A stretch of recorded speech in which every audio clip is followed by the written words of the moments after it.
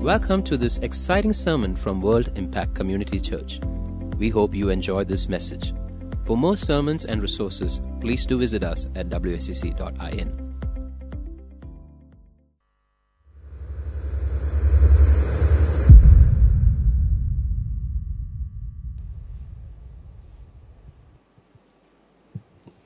Good morning, everyone. Greetings in the matchless name of Jesus. Let's say a word of prayer. Hallelujah, Lord. I thank you for this privilege to share your word. I just pray, Lord, that you will speak through me and that you will minister to everyone who hears, that there'll be a word that each one receives that will change their lives. I thank you. I just commit this time in your hands, Lord. In Jesus' name I pray. Amen. It's a privilege and honor to stand before you today. Today I'm going to be talking about God's workmanship. Michelangelo was a famous artist in the Renaissance period, and one of his famous sculptures is the statue of David, which even today people go and visit in Florence. It was made in the 1500s, and it took 2 years for him to make. It seems that he hardly slept or even ate because he was so occupied with making this great work of art. And its proportions are so accurate. When you look at it, the veins in the hands and the contours of the muscles, it's almost like a human being's. It's so clear, it's so near to the real living being. So this is just such a beautiful masterpiece. In fact, some of its critics said, no other artwork is equal to it in any respect. With such just proportion, beauty and excellence did Michelangelo finish it. So that is a beautiful work of art. It's a masterpiece in our natural world. In the Bible, we read about a masterpiece. Let's look at Ephesians chapter 2, verses 9 and 10. For by grace you have been saved through faith, and that not of yourselves. It is the gift of God, not of works, lest anyone should boast. For we are his workmanship, created in Christ Jesus for good works, which God prepared beforehand that we should walk in them. So this word, workmanship, is the word poema in Greek, from which we get the English word poem. So it is that which has been made a work of art. When I understood that the meaning of this word is poem, I was delighted because my name Kavita means poem. So this verse is for me. I am his workmanship. I am God's poem. There's only one other instance in the Bible where this verse is mentioned, and that is Romans chapter 1, verse 20. For ever since the creation of the world, his invisible attributes, his eternal power and divine nature have been clearly seen, being understood through his workmanship. All his creation, the wonderful things that he has made, so that they who fail to believe and trust in him are without excuse and without defense. God has written 2 poetic masterpieces, one in physical creation and the other in the lives of men and women redeemed by his grace. And both are testimony to his eternal power and of this great creator and redeemer of ours. To say that we are his workmanship gives us our identity. It denotes the person we are. Psalms 139 verses 13 and 14 says, For you formed my inward parts. You covered me in my mother's womb. I will praise you, for I am fearfully and wonderfully made. Marvelous are your works, and that my soul knows very well. The psalmist knows that he is fearfully and wonderfully made. His soul knows it. It's so important that we know that we are fearfully and wonderfully made, that our soul acknowledges that we are his workmanship. And if you look at how artists make, if it's a painter, they choose the best quality paper, good paints and brushes so that their work of art is perfect. Have you tried painting on a poor quality paper? The end result is really bad. So we really need good material for making a good piece of art. Even Michelangelo, he built the statue of David from a single huge block of marble, and it's almost 17 feet high. It's so huge in proportions, but a perfect piece of marble. That was the raw material of his creation. But what about God? How did he make his workman? His piece of art. In Ephesians chapter 2, it's written that we were dead in our transgressions. So we were not good at all. The material he made was we were dead, we were sinful, and from that he just poured out his mercy and grace on us, and he's made us that beautiful work of art. I used to. When I first came to the Lord, I didn't know this truth that I am so valuable in God's eyes. I didn't know my identity. So it was the way I prayed, the way I lived. It was, I think, defeated. But when I came to understand who I am in Christ, it made a world of difference. I just started understanding that God was for me and that He loved me, and it just made a difference in the way I live. So it's so important. If there's anyone here who feels that they're not good enough, who feels that they are inferior, I encourage you to believe in your heart that you are God's workmanship. And this workmanship, we are His workmanship in Christ Jesus. So we belong to Him. He has redeemed us with His blood. The value of anything depends on the price paid for it. Even a painting, only if it is some paintings of so much value because of the price that it costs. The same way that our value is so high because we cost the blood of Jesus. That is how valuable we are. In the book of Lamentations, chapter 4, verse 2, it states that the precious sons of Zion, valuable as fine gold, how they are regarded as clay pots, the work of the hands of the potter. Jeremiah writes this at the time when the people of Judah have been taken in exile to Babylon. And they must have feeling really low. They would not have understood their value. But that time he says, the precious sons of Zion, valuable as fine gold. Even though others don't value them, they are still gold. If you may be going through a difficult circumstance at this time, you may not have a job, you may be financially down, but I tell you, even that does not change your value. Your value is that of gold before your Creator. Psalms 100 verse 3 says, know that the Lord, He is God. It is He who has made us and not we ourselves. We are His people and the sheep of His pasture. The Apostle Paul, he was supposed to be taken to Rome, and he was to face Caesar, and he was taken by ship. So before going on the journey, he told the centurion, the captain, saying that there's going to be the weather isn't good. We should resist from going on this journey. But they didn't listen to him, and they decided to go ahead with the journey. But afterwards we see that there was a mighty storm in Acts 27, and the storm goes on for days, to the point where they lost all hope of survival. And one particular night, an angel of the Lord appears to Paul and encourages him. And Paul goes on to say in Acts 27, verses 22 and 23, and now I urge you to take heart, for there will be no loss of life among you, but only of the ship. For there stood by me this night an angel of the God, to whom I belong and whom I serve. In spite of the very difficult situations that he had gone through in the storm, and the many times that Paul had been persecuted, he knew whom he belonged to and whom he served. Just last week on Wednesday morning, I was sitting for prayer at home, and at that time suddenly there was a mighty wind around in our area with a little bit of rain, and there were sounds outside, but I didn't make much of it.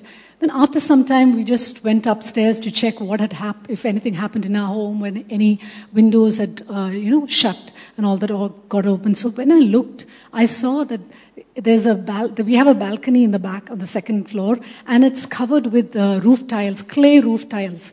And that whole set of tiles, around 50 to 60 of them, fell down and they were lying on the roadside, shattered. So it just took 5 minutes for that whole thing to come down. And I was just thinking, my God, it doesn't take much to lose everything.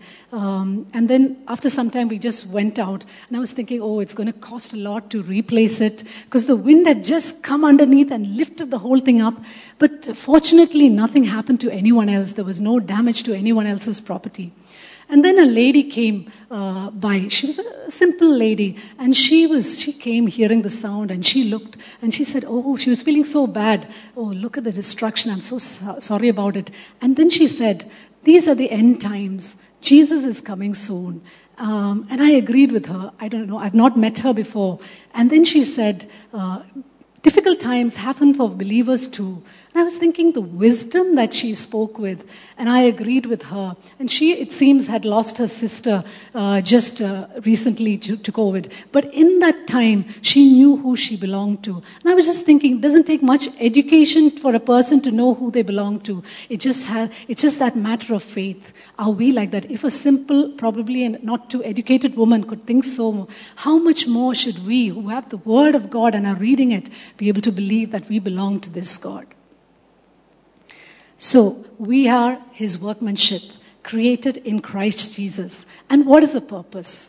For good works.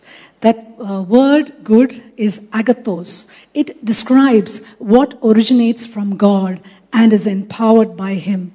Usually when we think about good works, we think it is probably giving to the poor, charity.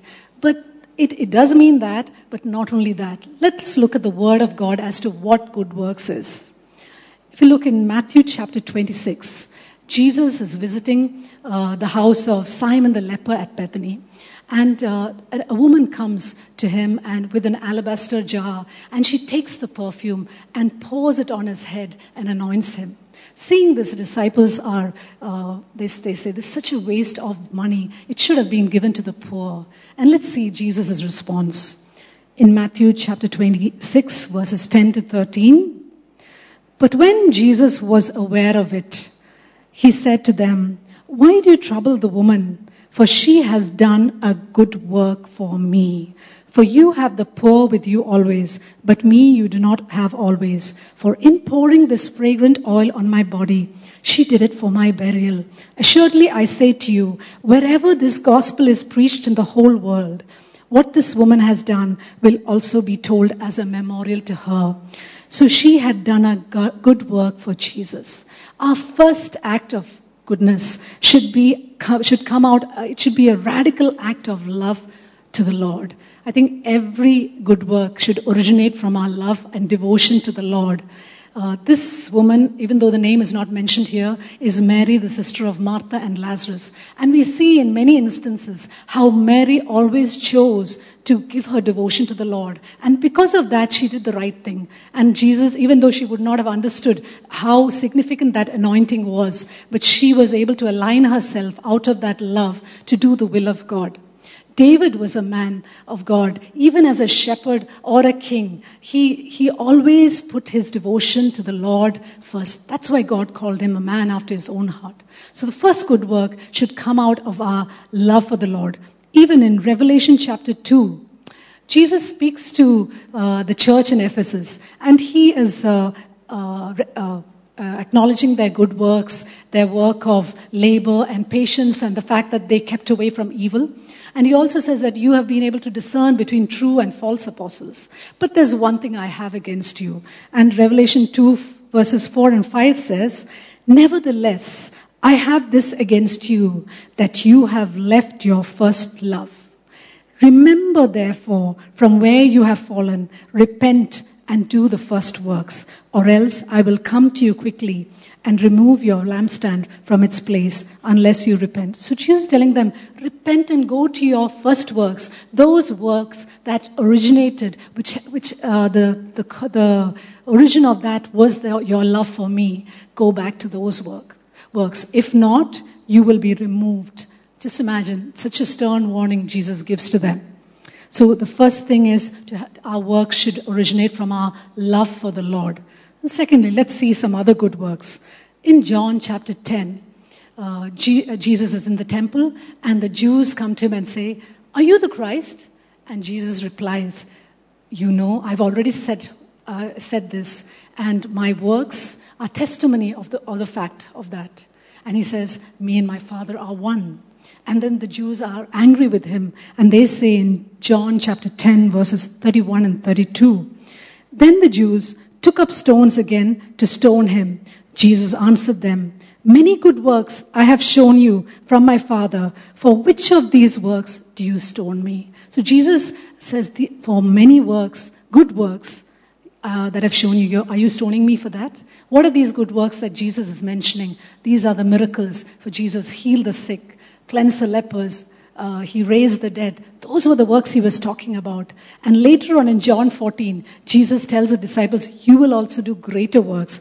John 14 verse 12 says, "Most assuredly I say to you, he who believes in me, the works that I do, he will do also, and greater works than these he will do, because I go to my Father." I believe in this time of our church, of the ecclesia, that God wants us to walk in those miracles. Not just the pastors, not just people in crusades, but every disciple should walk in those miracles, being able to lay hands on the sick and heal them. In our family, in many situations, I think this is one truth that the Lord taught us when we were young believers, that we could walk in divine health. So we pray for each other. And I remember once when my daughter was going to school, and usually small kids have this, just before going to school, they say, "I got a tummy ache" or whatever. And I'll just say, "Let's pray." I'll pray, and then in the end she'll say, "Amma, just when you were praying, I got healed." So their faith increased. We need to walk in those miracles even now. And next, in our homes. In Acts chapter 9, we read the story about Tabitha, otherwise known as Dorcas. She was a woman who died, and God used Peter to bring her to life. And she is called a disciple who was full of good works and acts of charity. And when Peter came there, the other women were crying, and they were showing the clothes, the things that Dorcas had made. And they said she had done so many good things. So she was a woman, even from her home, who probably made things and gave it to the poor with what she had. So even you mothers at home, you women at home, I encourage you, even now, you can look and see what can you do for your neighbors. How can you help them? Those are good works, and those are works that God honors.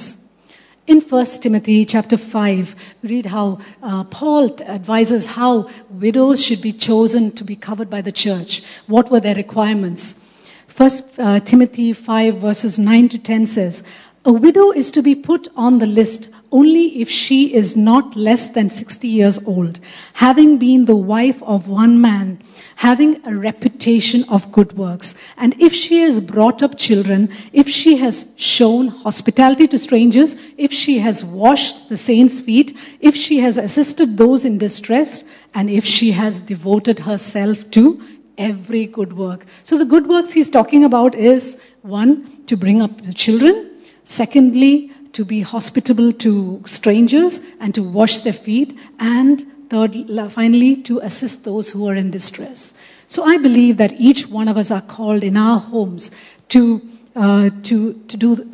do these good works. Especially at home, I think at this time, all of us are at home with our children. And these are the times that parents should know, they should see your life, that your life is one of good works. Our preaching doesn't count so much. They know how we behave. When a situation comes, are you getting angry? Are you getting irritated when you have so much work in the home? Or are you living and showing them your good works? That really matters. And then in the marketplace, Titus was a young pastor appointed to bring order in Crete, to appoint elders and oversee the work of the church. And Paul advises him how to deal with different people of different age groups, how to choose elders. And he also tells him to be an example of good works to everyone. In Titus 2 verses 7 and 8, it says, "In all things, show yourself to be a pattern of good works, in doctrine, showing integrity, reverence, incorruptibility, sound speech that cannot be condemned, that one who is an opponent may be ashamed, having nothing evil to say of you. So he advised for him to be an example in integrity, dignity, and sound teaching. It's so important in our workplaces that we be an example of good works. I worked as an eye specialist for 15 years in a hospital, and I took a lot of decisions depending on what the Word of God or how the Lord was guiding me. And sometimes other people couldn't understand that. So in the beginning, when my children were younger, I worked part-time. And so the person in charge of our hospital used to say, you're going to lose your seniority. Don't you think you'll regret later? And your salary will be so low. But then I just knew at that time that is the thing that I needed to do. I needed to be in connect with my work, but at the same time, my first responsibility is to bring up my children in the ways of the Lord. And later on, many years later, when I was leaving the hospital, my children had grown up, gone for a good education. One doctor came to me and said, I've seen you these years, and I've seen the decisions that you have taken, and your decisions have proven good. Look at the way your children have grown up. And I was thinking, Lord, to hear that is such a strength for me. I'm great. We really need to choose those good works in the marketplace. Even little things. People look at us, whether we are going to be people of integrity, whether even if it's a small thing, whether you would take it or just be sure. No. This belongs to the office. I cannot use it. I cannot misuse it. To have that type of character, that is what the Lord is calling for us in the marketplace. So these are the different places where we have our good works. So as I said, first, your devotion to the Lord is your greatest good work. After that, working in miracles. Thirdly, in the home. And lastly, in the marketplace. So in every area, we can operate in these good works. So God has called us. He has made us His workmanship, created in Christ Jesus for good works. What is His plan? According to His plan. If you look at that key verse in Ephesians 2, verse 10, which God prepared for us beforehand, taking paths which He set, so that we would walk in them, living the good life which He prearranged and made ready for us. So God has made a path for us. I believe God has a dream for each one of us. And don't limit God's dream. It's way beyond our imagination. So I was saying that I had worked so many years as a doctor. I would never have thought as a doctor that I would change the profession. But 15 years down the lane, the Lord said, now, that's the next phase. Go to the next type. You have to come into ministry. So I was thinking, what? I don't know anything, Lord. All I know is to look after patients, to examine them or to do surgeries. But I don't know anything beyond that. The Lord said, that's enough. You just come out. And I'm just so grateful to the Lord. It's been almost 5 years since I've come into ministry. And the Lord has just developed some other skills I never imagined were in me. See, the Lord made you. And He knows better than you what is inside you. And if we let Him take that plan and use it, His dream is so much better than ours, truly. Jeremiah chapter 1 verse 5 says, before I formed you in the womb, I knew you. Before you were born, I sanctified you. I ordained you a prophet to the nations. So that word, I think everyone knows that. But just imagine the call on Jeremiah's life. A prophet to the nations, and at that time, it was a terrible call. Because no one listened to him. No one, there's so many kings, he kept on telling them, Judah is going to be captured. Why don't you, this is going to happen. But they didn't agree and they punished him, they imprisoned him. What a life. But even till the end, even now we read about Jeremiah, his name goes down in history as a mighty prophet of the Lord. So it doesn't depend on the circumstances. What we need to know is to check on is whether we are in His perfect plan. I'm going to look at the life of 2 kings in the Bible and the way they chose, which path they took. In 1 Kings chapter 12 and 13, we read the life of Jeroboam. So actually after Solomon, during the time of David and Solomon, the kingdom, it was a single kingdom. Israel was a single kingdom. But at the time of Solomon's son Rehoboam, the kingdom was divided into 2.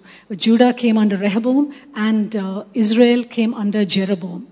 And Jeroboam, he decided that he would make places of worship all over Israel so that the people would not go to the temple, and because he didn't want to lose his kingdom. So he built golden calves on the hills of Bethel and Dan, and he started worshiping, encouraging people to worship there. And this was evil, really evil in the eyes of the Lord. One day when he was standing at the altar at Bethel, God sent a prophet from Judah, and he came with a word.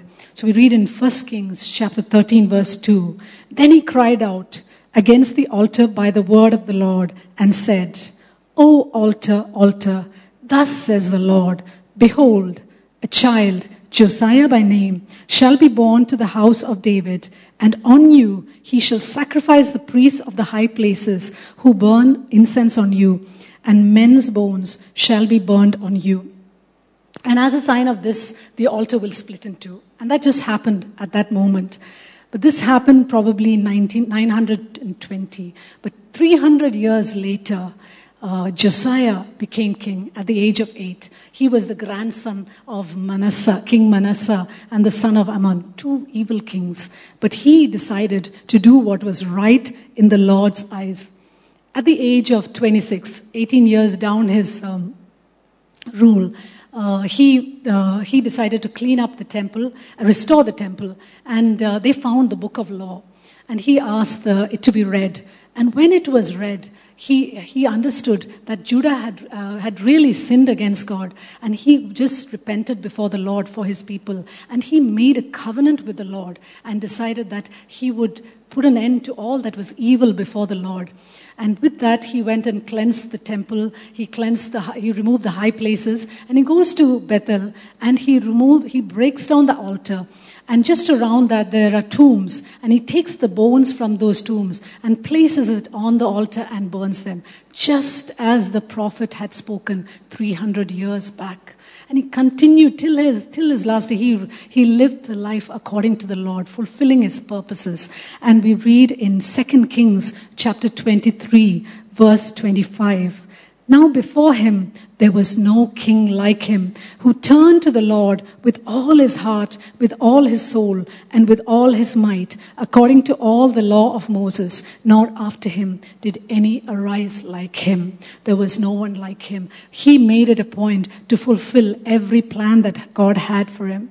But when you look at another king, King Saul, Saul was the first king of Israel, and the people had wanted a king, and so finally God said, "Okay, give them a king." But God chose Saul as the king. But Saul was disobedient from the beginning, and he did things his own way, to the point that God decided to take the kingdom away from him. In 1 Samuel chapter 13, verses 13 and 14, it says, "And Samuel said to Saul, 'You have done foolishly. You have not kept the command of the Lord your God, with which he commanded you. For then the Lord would have established your kingdom over Israel forever. But now your kingdom shall not continue. The Lord has sought out a man after his own heart, and the Lord has commanded him to be prince over his people, because you have not kept what the Lord commanded you.'" So the Lord had a plan to establish Saul's kingdom forever. But because of his disobedience, he lost it, and he went away from that plan. So we have a choice to walk in God's plans, or just to divert and just step out of that plan. That choice is ours. He always, even though that plan is there, that beautiful dream is there, it is up to us to choose whether to walk in that or to step out. It's like using Google Maps. You can choose to go into the path that they decide, but sometimes, when we go wrong, there's a rerouting, and you're lucky if you have a rerouting, you can come back to the course. But many times you just go off course completely, and then they say, no, you have to turn back. So the same way, God keeps on telling us, come back to the path, come to this path. If you're walking in his path, you can fulfill his dreams completely. I remember in an interview that I'd seen of the famous evangelist Reinhard Bonnke, who did a mighty work in Africa, and how the Lord in 1972 gave him a vision of a blood-washed Africa. And he was fearful to hear that because he had already started working in Africa and there were hardly any results. So, and he was under another mission organization and he knew that that organization would probably not promote such a work. So he was confused and he said, Lord, what should I do? Let me stay in this organization and just do what I can. And suddenly the Holy Spirit spoke to him and said, if you do not follow this plan, I will choose someone else.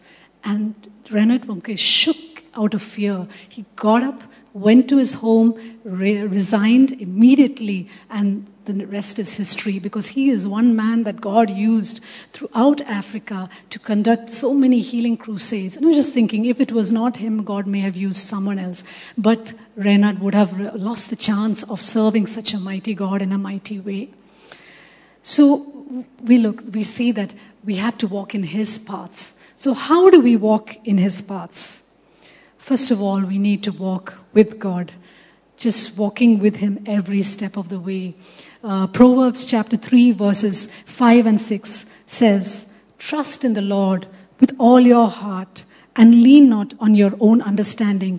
In all your ways acknowledge him and he shall direct your paths. Sometimes, we think that God won't show us the way. Many people at different ages, they think, what's next? Will God show it? If we go to him, if we ask him, he will direct our paths. Some way or the other, he will close unnecessary doors and he will open the right doors. So in everything you do, acknowledge him and walk with him. That's the first thing that we need to do when we walk in his paths. Secondly, surrender your will to the Lord. I've seen many of us at many times, we pray one thing and we say, okay, Lord, I want admission in this college. Okay, and then we start praying for it. We don't even know whether that is God's will. That is not a surrendered life. But we should pray, Lord, show us, open the right door. I probably sense that this is the way, but Lord, if it isn't, do it this way. Surrender. Surrender is so important in fulfilling that plan of the Lord. Romans 12 verses 1 and 2 says, I beseech you, therefore, brethren, by the mercies of God, that you present your bodies a living sacrifice, holy, acceptable to God, which is your reasonable service. And do not be conformed to this world, but be transformed by the renewing of your mind, that you may prove what is that good and acceptable and perfect will of God. So the second way that we walk in his paths is by surrendering our lives totally. And we're living sacrifices. We can get up any time, but we have to make a decision. No, I'm not going to get up. I'm going to stay on the altar and I'm going to do whatever the Lord tells me. Thirdly, obey what you already know to be God's will. 95% of what we need to know is in the Bible. The Word of God has instructions, clear instructions, do this, follow this. And it's just a small percentage where the Lord says, this way, that way. But the basic thing comes, 95% comes from the Word of God. So just being in the Word of God, reading the Word, and that will give you clarity as to how to go, what is right, what is wrong. So you need to be in the Word of God and obey what you've already heard. Fourthly, seek godly input. In this time, I know it's difficult for us because we don't meet together on Sundays, but stay in fellowship. Stay connected to your care cell. Tell others what is happening in your life, and they will speak into your life. You always need to have 2 or 3 godly, people who are walking in godliness to speak to you and say that, oh, this was good, or this was not so good. It helps us to keep right on track. Many times, I'm so grateful that my husband is one person who really, corrects me many times when I just go a little off track, or my friends, they're so accurate, and then I just think, oh Lord, thank you for them. When you hear it, it's not very encouraging when they correct us, but then it is such a safeguard for us to have people who are godly, to stay in that path. And finally, listen to God's Holy Spirit. It's not the last or least. It is so important. Listen to that voice of the Holy Spirit. When I came into ministry, it was that voice that brought me out from my job. That clear voice that said, it's time. go, I've got other things for you. But I confirm that voice with some other godly counsel and also with other confirmations. But that voice is so precious. Learn to hear that voice. And I used to feel when I was younger that God doesn't speak to me, God doesn't tell me. But as I desire more and more to know His will, it may not be a word also, it's just a sense knowing that this is the right way. Go in this path.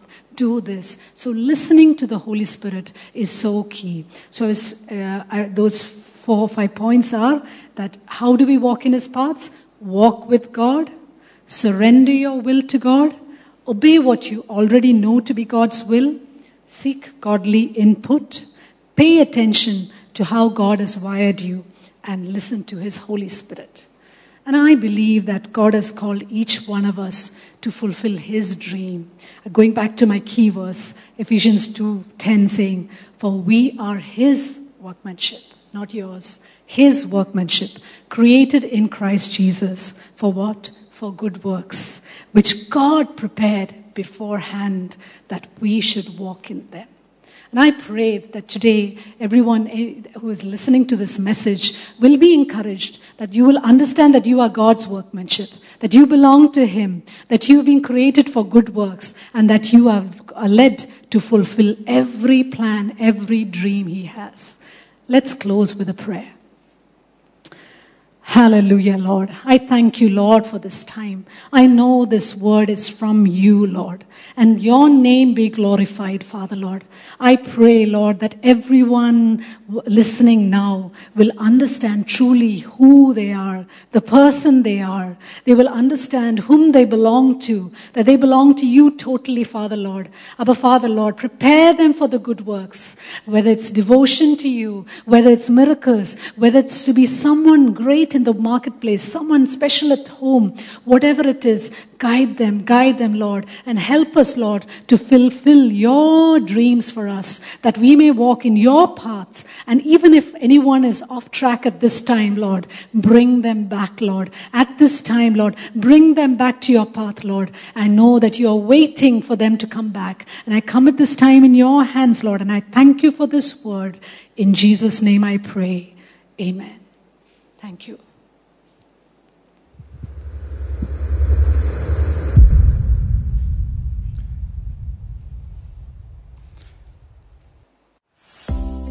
Thank you for listening to this sermon. For more sermons, please do visit us at wicc.in.